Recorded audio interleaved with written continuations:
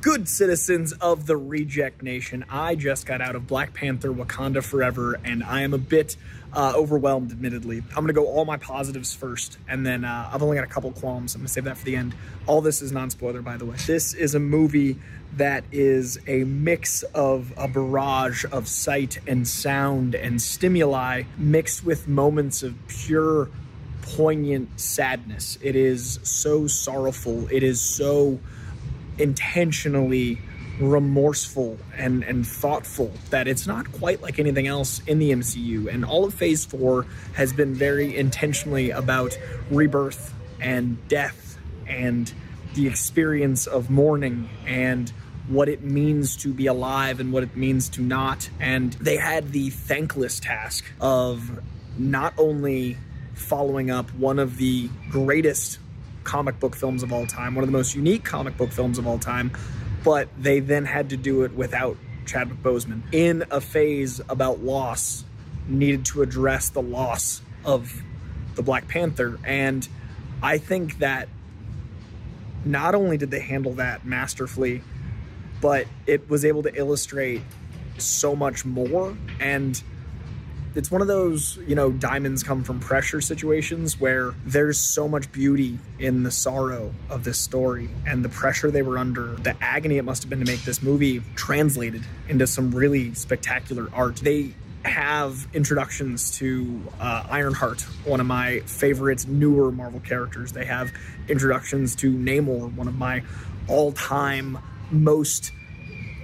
he's not one of my favorites, that's not fair to say, but he's a character I always look forward to seeing how he's dealt with. He's a character that's hard to write. He's a character that isn't easy to navigate. So when he's great, I'm thrilled because it's a character I want to be great. And so they have a character that's very divisive by his nature in the story that's handled pretty magnificently. They have a nation that is in mourning, that is also dealing with the ramifications of how Black Panther ends.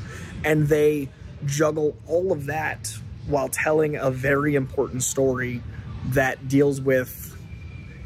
This is a movie I'm more excited to talk spoilers about than most, because the things it juggles and the things it deals with, I didn't know going into it. I got off social media the weeks leading up to this to make sure I didn't know anything. But most of all, I love that as a comic book fan, there were a lot of really, really impactful images that I didn't see in any marketing whatsoever. There is a lot of imagery that comes straight from the comic books that ties more directly into the iconography of Black Panther than I think even the first one did. So there's a lot of things that I really was impressed by as a comic fan to get. The movie itself has a ton of action set pieces, but what I love most was the Fast and Furious and all the family. I got to experience humanity through superhuman circumstances. The thing I love about these movies is, you know, they're often moral and ethical stories told through the Trojan horse of a blockbuster. This one leans way more drama than blockbuster. This one leans way more introspective than explosion. And when it does go explosion, it does it very well. I don't think there's anything quite to compare it to, except for that it might have more DNA with Eternals than, say, Iron Man, but I think that's its strength. I think it does what Eternals did whilst moving at a more feverish pace. I think that when it stops to really breathe, it kind of is more aggressive in its own way. Even the pauses are like, you can't rest. The movie feels like someone, the weight is on your chest for nearly 3 hours. It is a very emotionally draining experience, and I mean that in a very positive way. I don't think this is a movie that is going to be in the background of any party. This isn't a movie that's going to be watched casually. This is a film to be immersed in, to be experienced in. This is overwhelming. So those are my positives. I'm trying to... Again, this is probably the movie I'm the most excited to give my spoiler discussion on, because all the things I want to talk about are they were kept from me, and I love that. The things I didn't love 100% were a lot of the time it felt like they needed to do a lot, and they would leave a moment that I was relishing in, and there would be a bombardment of sight and sound in a way that felt like I could have used like another 10 seconds. And I know that sounds like splitting hairs, but just a couple moments felt like they needed to get to a thing instead of letting me feel the thing.